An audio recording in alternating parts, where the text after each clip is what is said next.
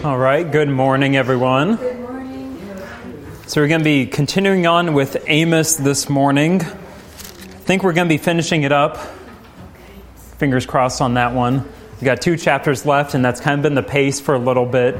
So we'll see, but if not, that's great. If we do get done, that's great. Next week, or possibly even this week, depending on the timing, we'll move on to Obadiah. And Obadiah is only 1 chapter, so that's going to be probably half a lesson. And then we're going to skip over Jonah. Again, we're not hitting all the minor prophets, just kind of hitting the ones that we may not have read or paid much attention to. I think we all know Jonah pretty well. So we're going to skip over that and then move on to Micah following there. So that's kind of the game plan for the next couple months here, what we'll be doing. But before any of this, we'll begin with the invocation and prayer. In the name of the Father, and of the Son, and of the Holy Spirit. Amen. Our Father, who art in heaven, hallowed be thy name. Thy kingdom come, thy will be done, on earth as it is in heaven. Give us this day our daily bread, and forgive us our trespasses, as we forgive those who trespass against us. And lead us not into temptation, but deliver us from evil. For thine is the kingdom, and the power, and the glory, forever and ever. Amen. All right, so we're picking up in chapter 8, and if you recall from last week, we're within those 5 visions that the Lord gives to Amos, the first of which was the locusts, the second was the fire, the third, the plumb line, where the Lord started to ask him, Amos, what do you see? Amos responds, a plumb line. Good job, Amos. Then we got a little bit of a break there with Amaziah, the priest of Bethel. He goes to the king and tries to get Amos in trouble and says, hey, Amos has been saying all of this stuff when in fact he's twisting Amos's words. And then he wants Amos to go back to his land, to never again prophesy here. And Amos is saying, I'm not a prophet nor a prophet's son. I was a herdsman and dresser of sycamore figs. But the Lord sent me here. So pretty much, hey, I didn't even want to do this, but the Lord called me to say this to you, and I'm saying it, so that's that. So he doesn't really care about the opinions or the thoughts of anyone else. And so kind of a good model for that, especially coming up on Reformation Sunday with Martin Luther taking the stand of, here I stand, I can do no other, God help me. And so we get a little bit of that in Amos here. But we're in the 4th vision, starting in chapter 8, verse 1. This is what the Lord God showed me. Behold, a basket of summer fruit. He said, Amos, what do you see? And I said, a basket of summer fruit. Then the Lord said to me, the end has come upon my people Israel. I will never again pass by them. So here's kind of the climax of the book of the end has come.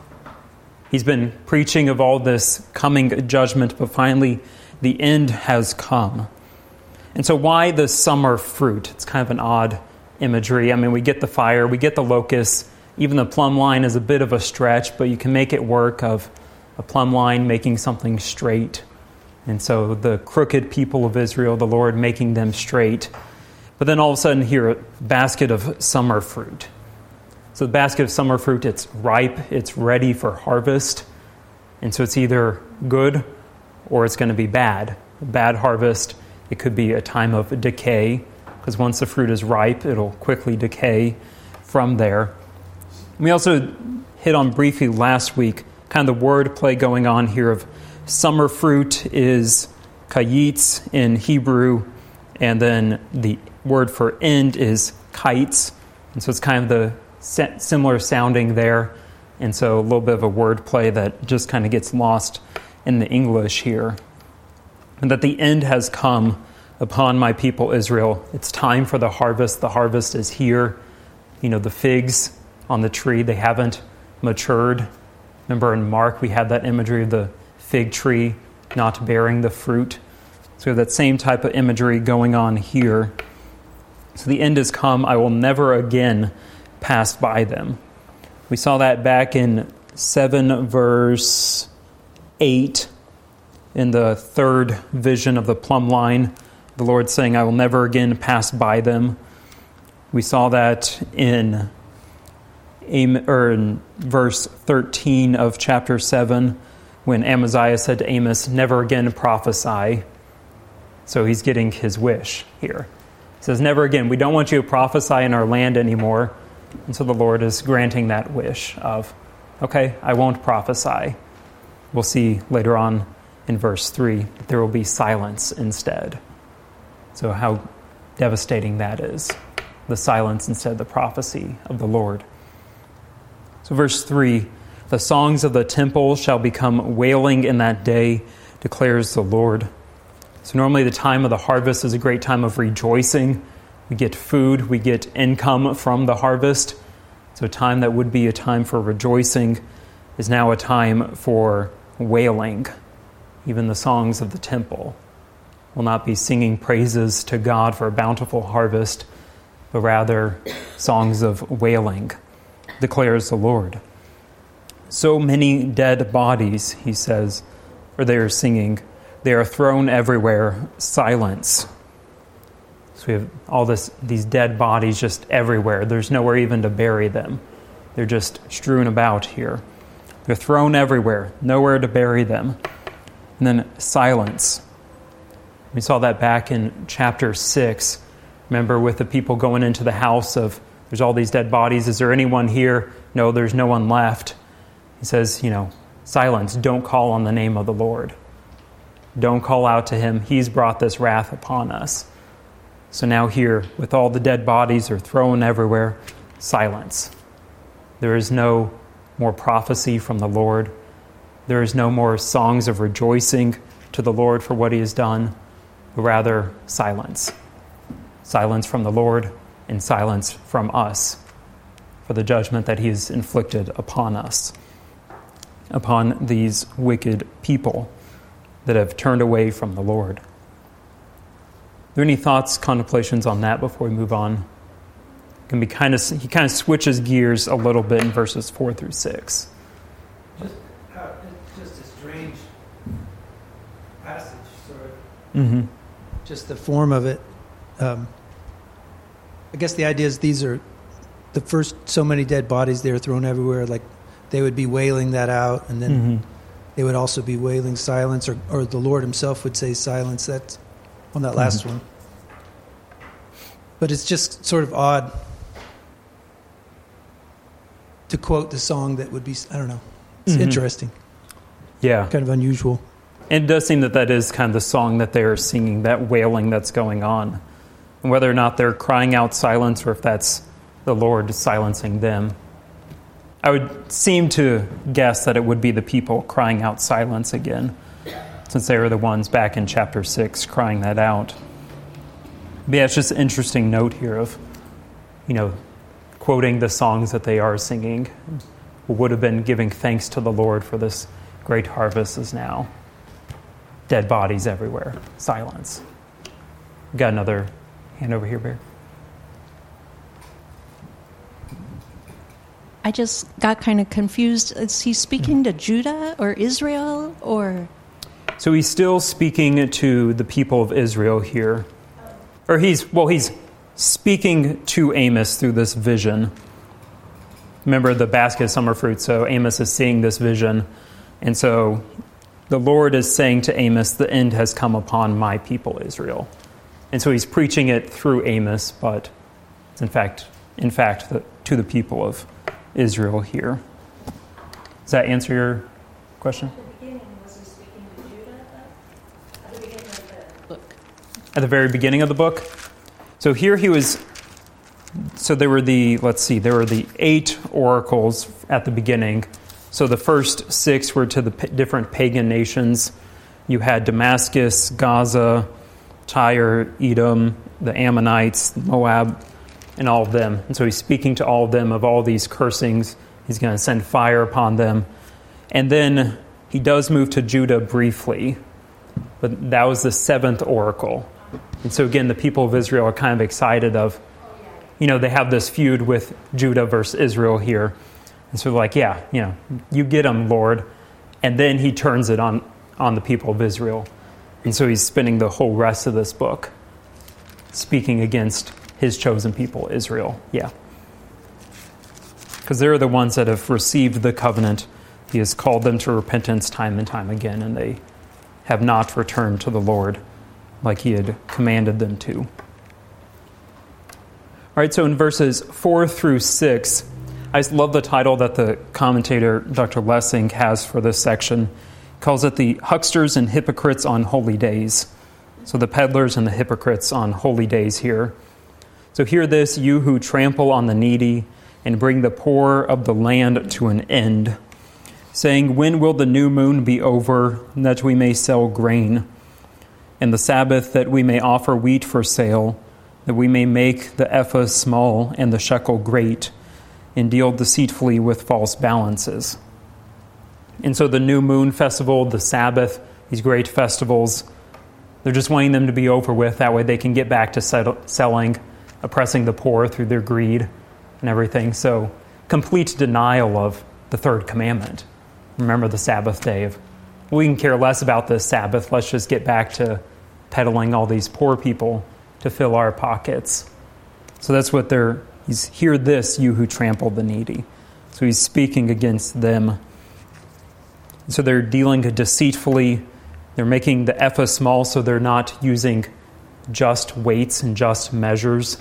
They're fudging the numbers, they're fudging the weights in order to further their own greed and their own profit from it. He continues in verse 6, that we may buy the poor for silver and the needy for a pair of sandals and sell the chaff of the wheat. So they've oppressed the poor to such a great extent that even the poor have to sell themselves for silver. They have nothing left. They can't sell anything else to get food. And so they put themselves up for sale. And the same ones that have oppressed them are the ones buying them for silver.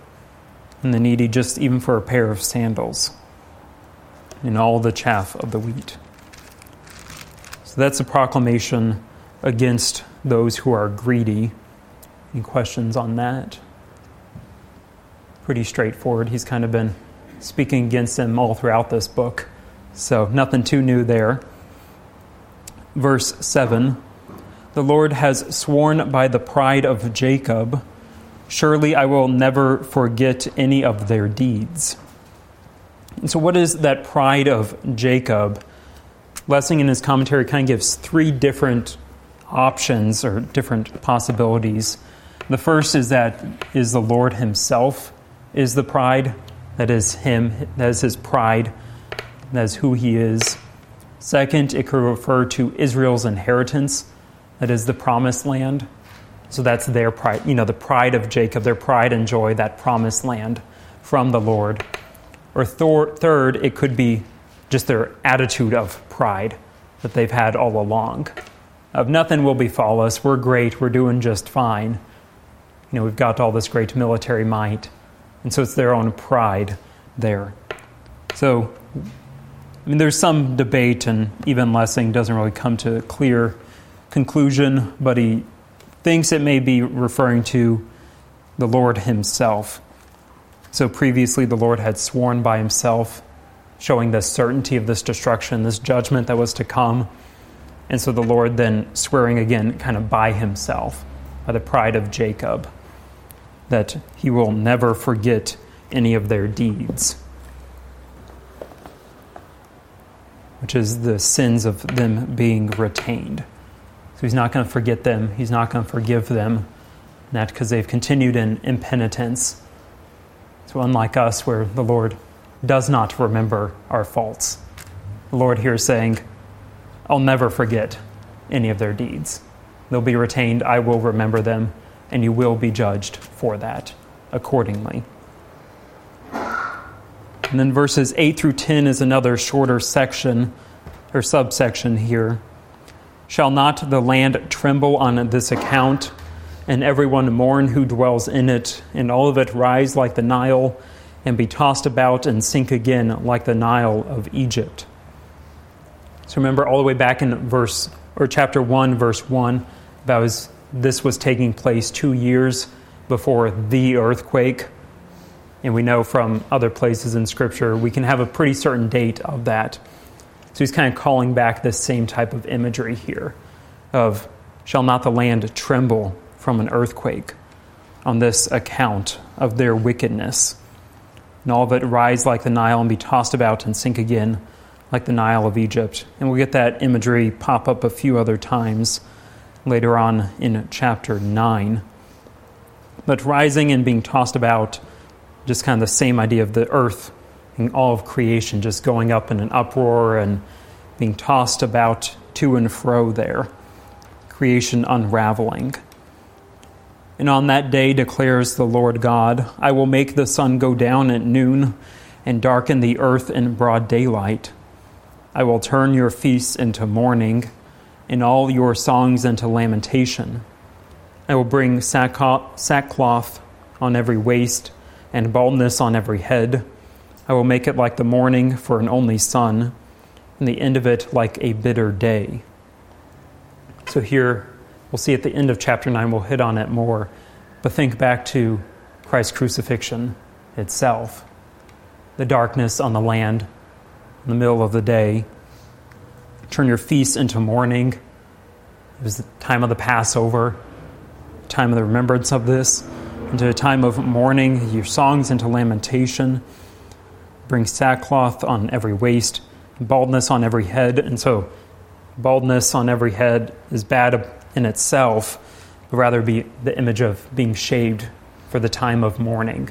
They would shave their head for that. So he's saying he would bring baldness on every head, meaning that's this great time of mourning. And so then they would have to shave their head for that. We'll make it like the mourning for an only son. So we saw that with the widow's son was a couple weeks ago. Pastor preached on that, of the funeral being processed, and it was her only son still alive there, and it was his death. So the great mourning and wailing there, the death meeting the life of Christ, in the funeral parade, the parade of Christ and his disciples, meeting head on.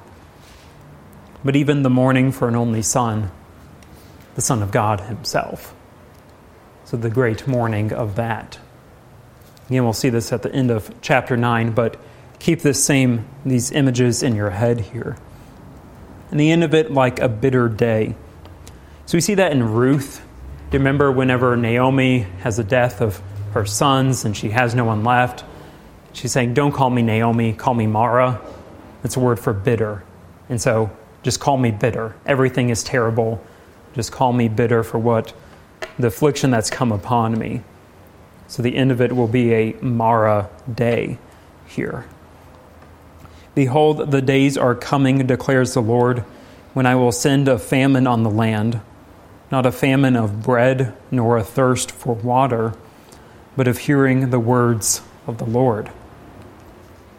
You recall that he had already sent famine on the land. He had all those plagues that he was speaking of, and after each one of those he said, but you did not return to me. So he's already sent a famine, he's already sent drought, he sent all these plagues against them. They haven't returned to him.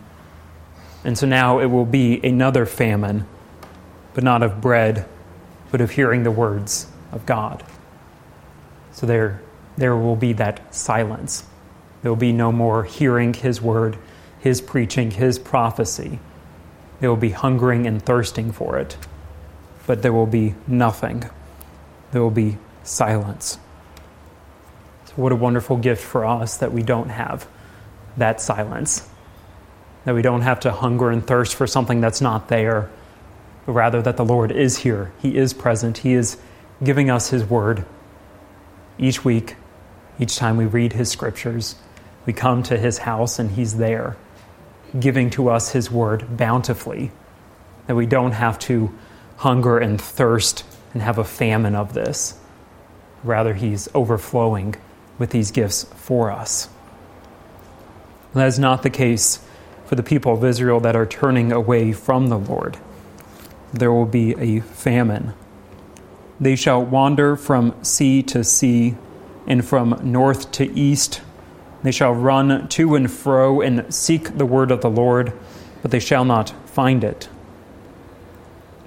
So in your study note at the bottom on the left column, and for the note on 8:11, Luther writes about this passage, "For when the word has been taken away, what else remains but the most terrible darkness of human reason, which wants to be our mistress, and which can teach nothing else than the doctrine of the demons? There is no light except through faith in the word." So here, instead of being fed and nourished and have their paths lighted by the word of God, they're instead wandering about. They're wandering, they're desperate but futile search for divine guidance. The study note makes a remark of that. Recall especially in, chapter 7, I think, could be wrong. But the Lord is saying, seek me and live. He's saying, seek me, come to me, that you may live. But they don't. So here they will seek. They will be seeking around in the darkness there, but it will all be for nothing. They will not find the Lord and his words. In that day, the lovely virgins and the young men shall faint for thirst. Most notably here, the spiritual thirst. Obviously there's physical thirst that the Lord prophesies of in chapter 7 with those plagues. But here I think the Lord, through the words of Amos here, is really speaking of that spiritual thirst. So they're fainting for that thirst, which they have not been nourished by it. Those who swear by the guilt of Samaria and say, "As your God lives, O Dan, and as the way of Beersheba lives, they shall fall and never rise again." So that guilt of Samaria is kind of an odd thing.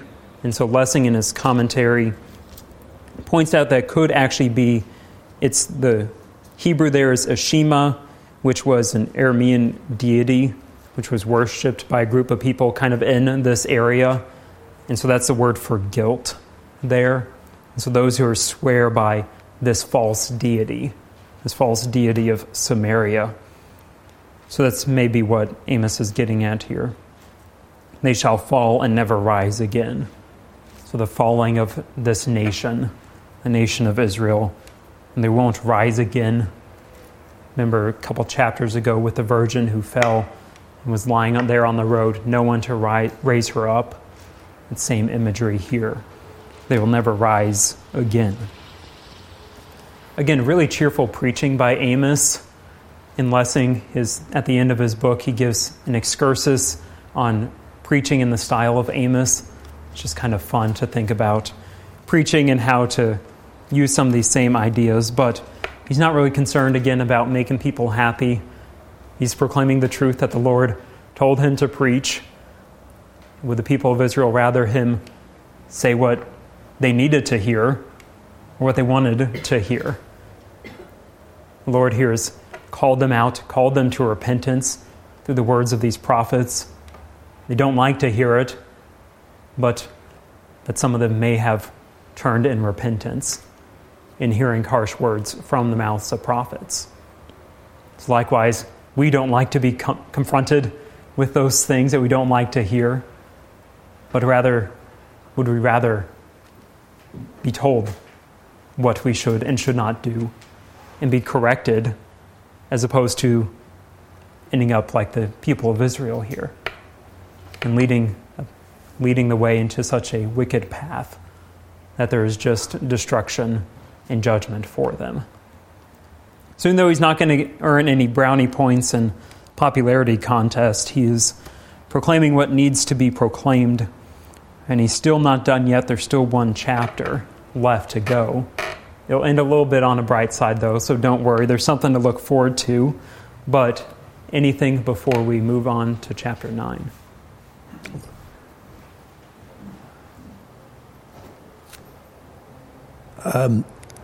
Related to Liz's question earlier about Judah and Israel, can you help me out? I'm just forgetting, how did Judah and Israel split? I know that David was initially made king of Judah, and then eventually became king of both, right? And they were united, but My history is a little fuzzy on all that, especially the kingdoms in the Old Testament, just all the splitting and everything. We haven't hit any of that in the seminary yet, so I haven't done too much of a deep dive on that. Barry, do you have any on that? I was going to offer, that it was a united kingdom under King David, of course. Yeah. King Saul being first, King David was second, then his son, King David's son, Solomon, it was still united. Then that's where the split occurred. They couldn't agree on the king to follow Solomon, and the 10 tribes went to the north, and they called that Israel from then on. And then the southern kingdom was referred to as Judah. And Rehoboam, I think, was the king then of the south. So that's when that, and starting the line of the kings, and you can read about all that in 1st and 2nd Kings, 1st and 2nd Chronicles. So. Oh yeah, all the such and such lived for this long and ruled this long, and then this person that you can't pronounce. And right. I did have a comment. I did have a comment myself, and it has to do with the verse that talks about they shall run to seek and fro to seek the word of the Lord. Reminds me of a survey, or at least a commentary on life in a family when a teenager grows and moves out of the house. There's often the comment that I wish my parents had more guidance for me, had given me more direction. So I think inherent in our human nature is what are the rules? I want a structure, and here, and we know parents' job representing the Lord in the family setting are to bring the children up in the knowledge, understanding, and fear of the Lord. When that's absent, then there's this, and the word of the Lord is not there. It's to and fro, and there is disorder. So it speaks to me of, I think, human nature. God gave human nature a desire and a want to know what's right and to follow it. And parents, you didn't give me that enough, is what some of these worldly graduates of teenage have become. So anyway. Yeah, I mean, while they're in the moment, they may not like that guidance, the strict rules and everything. Just like the people of Israel wouldn't like all these laws that they had to follow from the Lord. But I mean, as you grow up, you realize the wisdom of your parents. And then as Israel's facing this judgment, don't they realize the wisdom of this all along? But they've turned away, yeah. My question is, in many places in the Bible, it'll speak about the remnant will be left. And here you don't see that at all. There's no remnant at all left of the people. Wait until chapter 9. We'll get to that. I mean, there is kind of this total destruction, though, that the Lord has been speaking of. But in chapter 9, we'll get a tiny little remnant promise. And that's through whom we have Christ there. So, again, it does get a little better in chapter 9. As a good Lutheran, Amos ends a little bit on the gospel here, the end times, the promise thereof. So we'll get to that remnant here in a second. Are there any other questions before we get to that? All right, 9 verse 1. This is the 5th vision. I saw the Lord standing beside the altar, and he said, "Strike the capitals until the thresholds shake, and shatter them on the heads of all the people. And those who are left of them I will kill with the sword. Not one of them shall flee away, not one of them shall escape." So again, not quite to the remnant yet. Get just total destruction of them. At the beginning there we get the vision of the Lord standing beside the altar. So again, no one has seen the Lord and has lived. But this is obviously the second person of the Trinity here in that form, standing beside the altar. So he's saying to strike the capitals and shatter them on the heads, and then any who are left, kill with the sword. So just this total destruction that will come to them.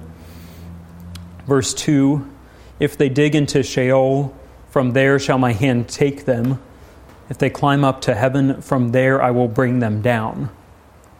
So there's going to be no escaping, is what he is saying here. So if they dig all the way down to Sheol, all the way down there, he can still reach there. He'll use his hand there, bring him back up from that. If they climb all the way even up to heaven, from there he can still reach. He'll bring them back down. You can't escape this judgment that is coming, is what he is saying. If they hide themselves on the top of Carmel, from there I will search them out and take them.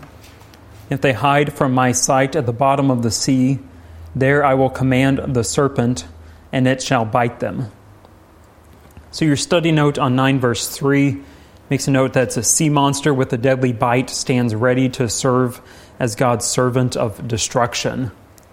So here, because they are fleeing to the bottom of the sea, so this type of sea serpent there, this imagery of that, he will command the serpent and it will bite them. So you get on a whole rabbit trail about sea monsters and all of that if you want to. You can do more reading on it. But he will command the serpent and it will bite them. And if they go into captivity before their enemies, there I will command the sword, and it shall kill them. And I will fix my eyes upon them for evil and not for good. So here we have the eyes of the Lord upon his people, but not in a good way, not in a pleasant way. Rather, pretty much he has his eyes on the target. They're not going to escape his sight. He will fix his eyes upon them, not for evil, or for evil and not for good. So that's, Lessing puts a division here and says that's the end of that vision, and then we move kind of into a mini sermon about this vision. Whether or not you want to add that division, it's good either way. But verse 5, the Lord God of hosts, that is the God of these armies, these heavenly armies, he who touches the earth and it melts, and all who dwell in it mourn, and all of it rises like the Nile and sinks again like the Nile of Egypt. Referring back to chapter 8, verse 8 there. So the Lord is the Lord of these armies, the Lord of hosts, and even just touching the earth, it'll melt. So he is the one giving these oracles of destruction here. Who builds his upper chambers in the heavens and founds his vault upon the earth, who calls for the waters of the sea and pours them out upon the surface of the earth. The Lord is his name. This is the Lord who is all-powerful, who has built up these upper chambers in the heavens, built these vaults. That is who is speaking here. And he speaks to the people of Israel in verse 7. Are you not like the Cushites to me, O people of Israel, declares the Lord. So here in your study note, the Cushites are the descendants of Ham, so brothers of like the accursed Canaanites here. So are you not like them, those wicked people, O people of Israel, declaring the Lord? Did I not bring up Israel from the land of Egypt? So again, recalling the great salvific event that the Lord has done this. Have I not done this for the people of Israel? And the Philistines from Caphtor, and the Syrians from Kir. Behold, the eyes of the Lord are upon the sinful kingdom. So again, his eyes are upon them. But here he adds the sinful kingdom, the wicked kingdom of Israel. And I will destroy it from the surface of the ground.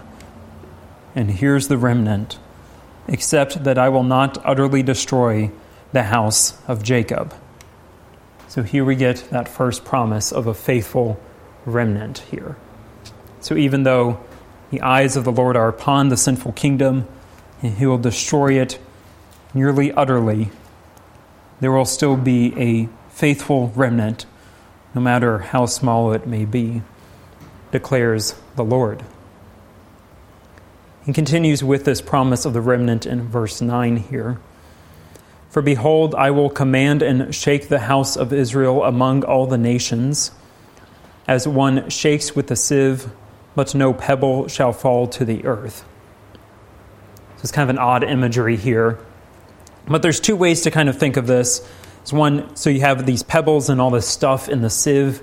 So you shake it, and then all the small sediment goes out and falls, but there's still the pebbles left in the sieve. So whether or not the faithful remnant are the pebbles left in the sieve, or the faithful remnant are the ones that have gone through the sieve and kind of escaped the Lord's judgment. You can kind of take it either way. I tend to think that the pebbles are actually the faithful remnant, because we have that language of no pebble shall fall to the earth. So that language of falling we've seen for destruction of people, kind of the nations falling in judgment there. So no pebble shall fall to the earth. It's kind of that they would be saved from it.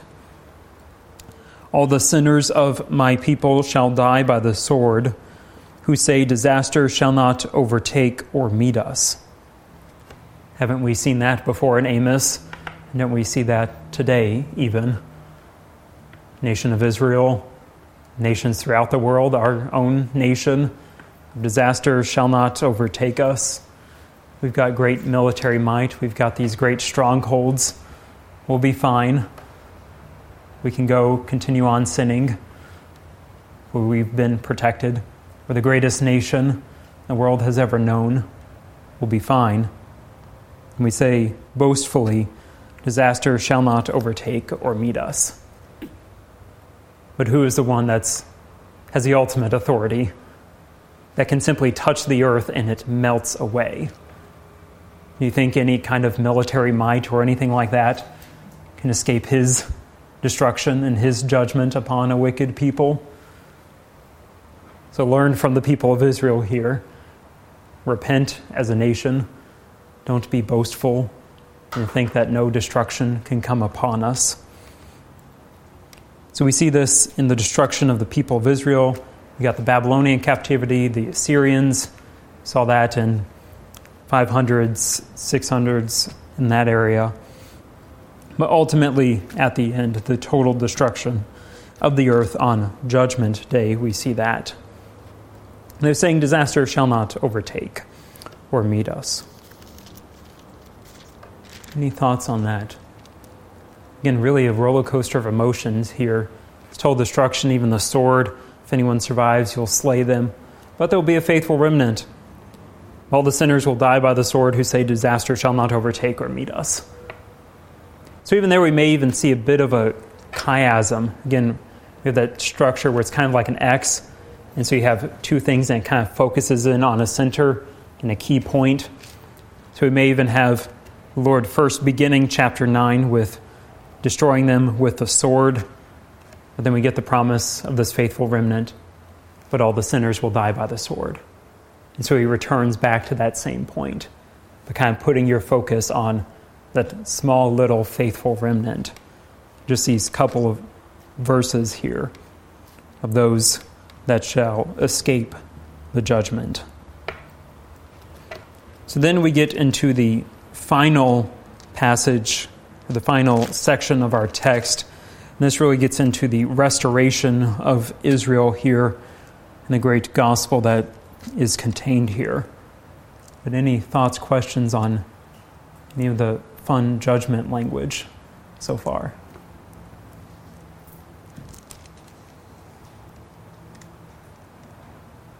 Nothing? All right, so in verse 11, in that day. So all previously in this book we've had in that day or on that day or something to that effect has been the day of judgment that the Lord is going to send upon the people. But here we get a shift of in that day is rather the day of restoration, the day of the creation of the new earth. All of these things, this eschatological view of in that day, and not this day of destruction.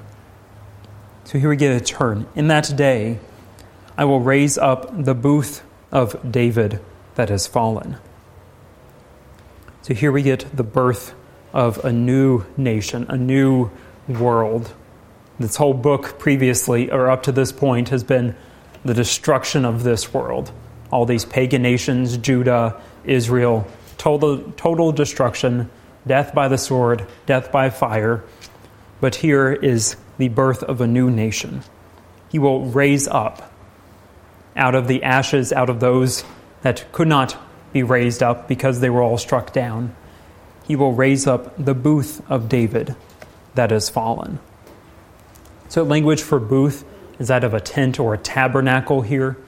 So remember in John 1, the Lord who has dwelt among us, he is tabernacled among us. So he will raise up this tent, this tabernacle of David, and that which is fallen. So he will raise up Christ, bring Christ into this fallen world for this new creation, and repair its breaches and raise up its ruins and rebuild it as in the days of old.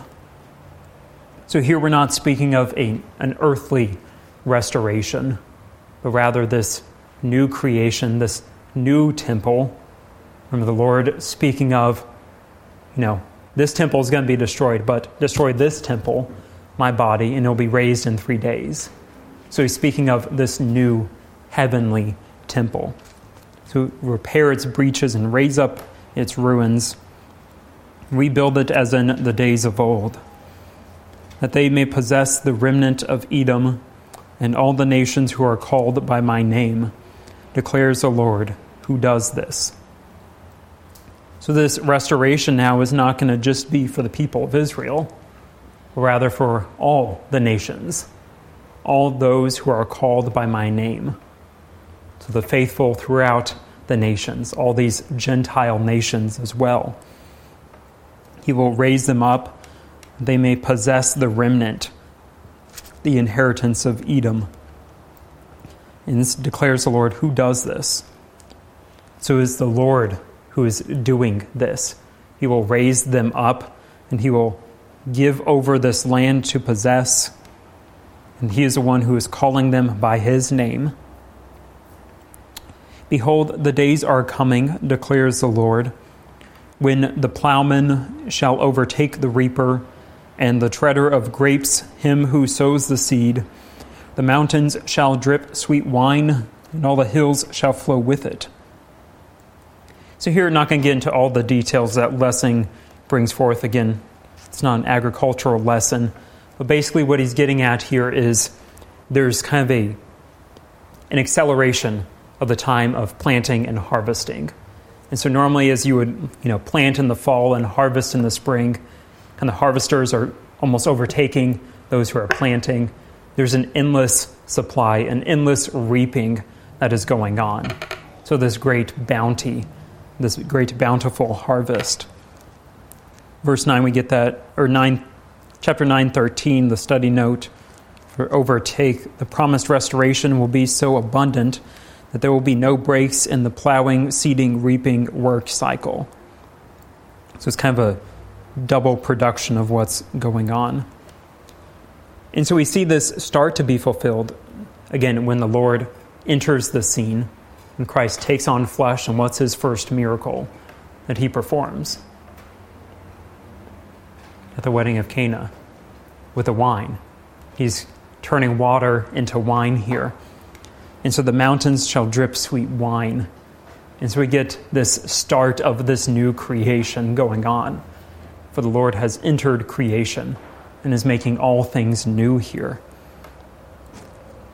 I will restore the fortunes of my people Israel. So now they've been restored to the status of my people. Before they had been called my people, but then they were called throughout Amos, they kind of get demoted to just a clan. The same distinction, the same title for the other pagan nations are just these clans. But here in this restoration, they have the restoration of the title of my people. So they've been restored to that title.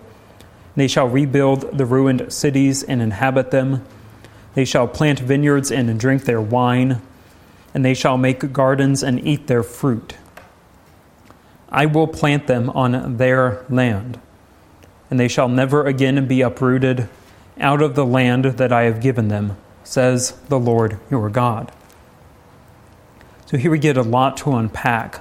First, the language of planting. So as the Lord had planted in the Garden of Eden at creation, so he will plant his people on their land, this new promised land. Not a land on this earth, not an earthly nation, but rather the new heavens, the new earth, in which they will never again be uprooted. So again, non-earthly nation, nothing like that. He's speaking of this new land that they will be planted on, never again to be uprooted. Because what happened at the Garden of Eden, when the Lord planted the garden there, planted man there, they were uprooted by sin, cast out of the garden. It was from that sin that they had to leave that land and were plucked out of it. But here he will plant them in a land where they will never again be uprooted, where there won't be sin that will cause them to be thrown out of this land. They can't do anything to merit themselves getting it or being thrown out for that. There will be no sin, no reason for being uprooted out of that land. So not the word used here is not the word general for land that we've seen, where it's eretz, just kind of a generic land, generic people or nation, generic in that way. Here it's the word Adamah. Again, Adam. Adam was made from Adamah. He was taken from the ground, fashioned from the ground. And so here he will plant them in on their land, that new Adamah, that new creation here, of which he formed creation originally. He's now planting them in this new land, the land that I have given them. Nothing they're doing, no military strength or military might of conquering these nations, overtaking Gaza or anything like that, but rather I have given them this land. It is theirs. They will not be uprooted from that. So here we see the ultimate fulfillment in Christ, who is the embodiment of Israel. Israel reduced to one. So we see this parallelism with Christ, who, remember, flees first to Egypt to escape Herod, and then flees back from Egypt to his own land when he was a baby. So the exodus from Egypt, we get him being tempted in the wilderness as the people of Israel were tempted. We get the transfiguration. You recall that, I can't remember if it's in Luke's account, I think it may be, where he's saying he is speaking of his exodus. So we get that specific language of exodus, his exodus here. We have the cross back in chapter 8 with the earthquakes, all this darkness that will come upon the land of Israel, now comes upon Christ himself, Christ on the cross. Darkness being separated from the Father, all that judgment, all that destruction reduced to one. But from that one, he will rise, he will be raised up, and then bring us into that new creation. So as Israel was restored, so Christ, as he was crucified and died, was restored. He was raised to new life, and now brings us into that inheritance of that new land. So that's a great promise and a great hope that we have through here. So the same Lord who had roared at the beginning, remember the roaring of the lion, is now the same one who is saying, I will plant you in this land, this promised land. You will be safe. You will be guarded. Nothing to uproot you anymore. So what a great comfort that is for us here. So that concludes our study of Amos. Are there any thoughts, questions? Again, there's been a lot going on in Amos. So their land that they'll be planted on, it will be not an earthly kingdom, but the new heaven and the new earth. Mm-hmm.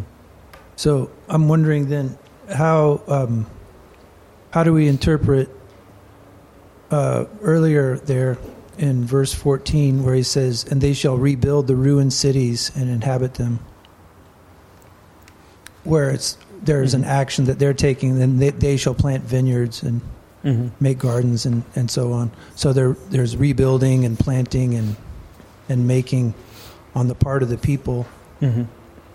How do we interpret that? I mean, even within the new heavens and the new earth, there is going to be this new creation, this rebuilding of that which is old. The total destruction of the earth, this rebuilding there. And so, I mean, there could be some earthly element here. I don't want to spend too much or go too far on a tangent there with that.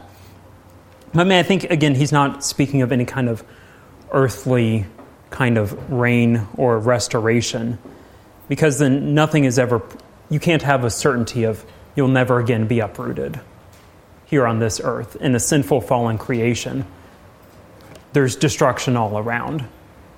You know what I mean? And so this promise of they won't be uprooted and that the Lord will plant them on that land. So I think is kind of a now and not yet. Yeah.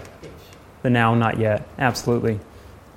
So even though we have these great promises awaiting us, there's still that notion that we are in this fallen world. And we're waiting for that day to come.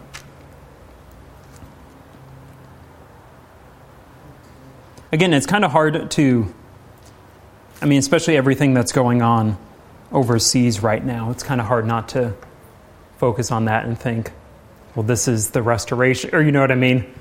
Get up on all that stuff here. But here the Lord is very much focusing on this eschatological notion here of this raising up of the booth of David that's fallen.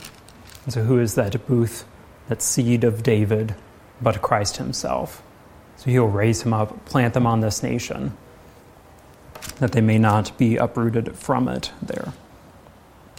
Does that kind of answer your question? I think so. I was just wondering, is there any sense in which rebuilding the city would be like, it could be seen as returning to God's word?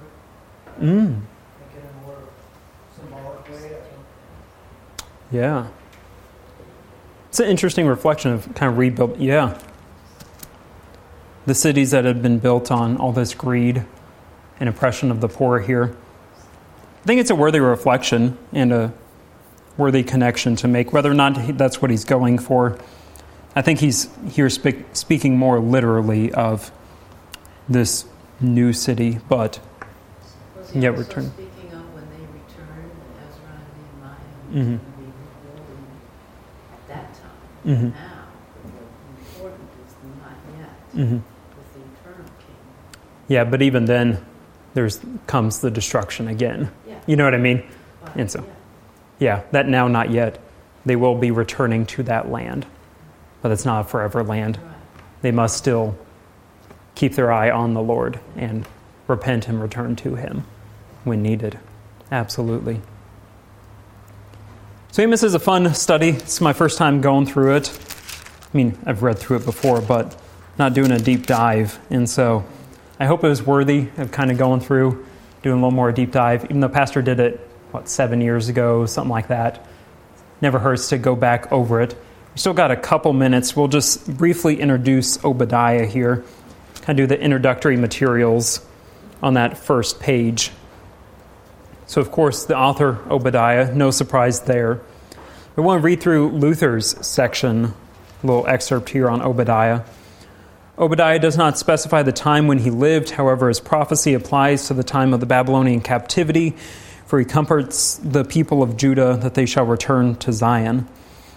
His prophecy is directed especially against Edom, or the descendants of Esau, which bore a special and everlasting hatred against the people of Israel and Judah, as usually happens when friends turn against each other, especially when brothers fall into hatred and hostility against each other. Such hostility knows no measure. So here the Edomites hated the Jewish people beyond all measure, and had no greater joy than to see the captivity of the Jews, boasting and mocking them in their misery and wretchedness. Almost all the prophets denounced the Edomites because of their hateful wickedness. Even Psalm 137 complains of them and says, "Remember, O Lord, against the Edomites, the day of Jerusalem, how they said, raise it down to its foundations." This hurts beyond measure when men mock and laugh at those who are wretched and troubled, defying them and boasting against them. It constitutes a great and strong assault upon their faith in God and a powerful incentive to despair and unbelief. So he continues on further from there. And so as the people of Israel are in this Babylonian captivity, here in Obadiah we'll see the Lord speaking against the Edomites who have oppressed them and have enjoyed seeing, the people of Israel suffer. And so here he is going to be given a vision from the Lord concerning Edom here. And so their great fall and their great destruction. So it'll be words of comfort for a nation that is under captivity. And so he's giving this great comfort to them when they need it the most here. And so we'll get into that next week. Again, since it's only 21 verses, we'll probably be getting through it pretty quick next week. And then we'll be skipping Jonah and then moving on to Micah. And we'll go from there. And Micah's like 6 chapters or so, 6, 7, something like that. So we'll be in that for a few weeks, and then we'll move on from there. But any other last questions? Yeah? Why don't you read the very last sentence, starting with "Blessed Lord." Last sentence in Amos? Under the study Bible. Oh.